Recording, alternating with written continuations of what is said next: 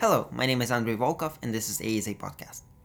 It is the first proper episode of the show about ideas and why are they important to our lives. If you haven't heard the trailer to this podcast, I would recommend you to listen to it. There, I give a little bit more information about this podcast and about myself. To sum it up, I'm an objectivist, and here I would analyze events, ideas, and art from this perspective. That is, through its connection to reality, reason, logic, and values. But first, before we can analyze anything in particular, we need to discuss the issue of objectivity. We should start with this topic because it is a fundamental one. It touches the axiomatic concepts of every person. Axiomatic concept, as Ayn Rand has defined it, is an identification of a primary fact of reality, which cannot be analyzed, that means reduced to other facts or broken into component parts. It is implicit in all facts and in all knowledge.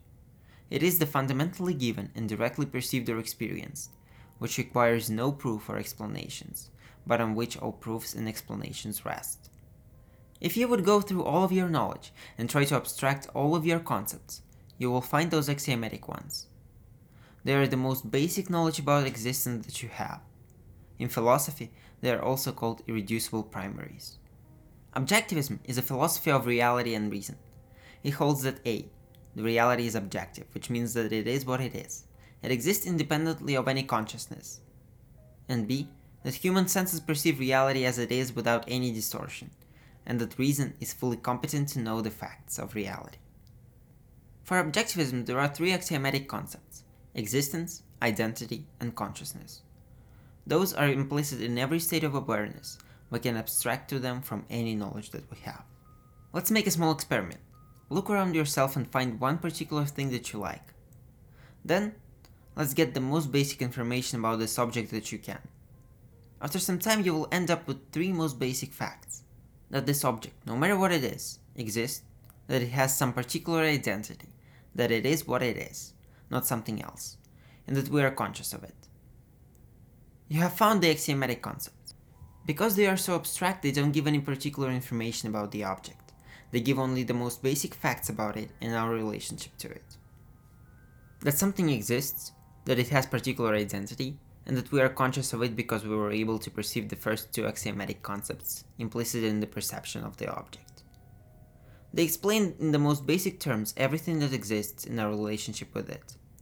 To quote from Introduction to Objectivist Epistemology, such concepts are epistemological guidelines. They sum up the essence of all human cognition. Something exists of which I am conscious, I must discover its identity. End of the quote. You cannot have identity of nothing or to be conscious of nothing, because it is not a particular object that exists. You cannot have an object without identity, because as Ayn Rand had stated in John Galt's speech, to exist is to be something, as distinguished from the nothing of the non-existence. It is to be an entity of specific nature made of specific attributes. And also, consciousness conscious of nothing but itself is a contradiction in terms. Before it could identify itself as consciousness, it had to be conscious of something. If that which you claim to perceive does not exist, what you possess is not consciousness. End of the quotes. Therefore, we can define a rule of all of our knowledge. Existence is identity, consciousness is identification. This view is called the primacy of existence. If you want to learn more about it, I would recommend you a book, The Evidence of the Senses, written by one of the greatest objectivist philosophers, Dr. David Kelly.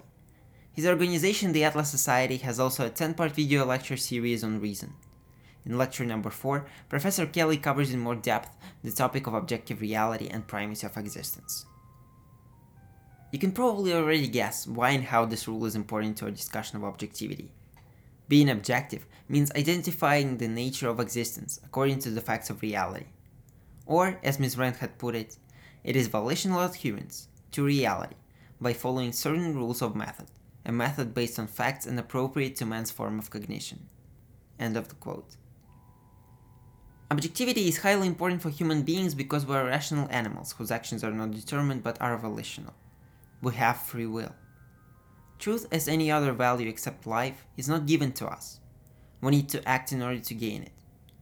Because our consciousness is volitional, we can make mistakes in our thinking.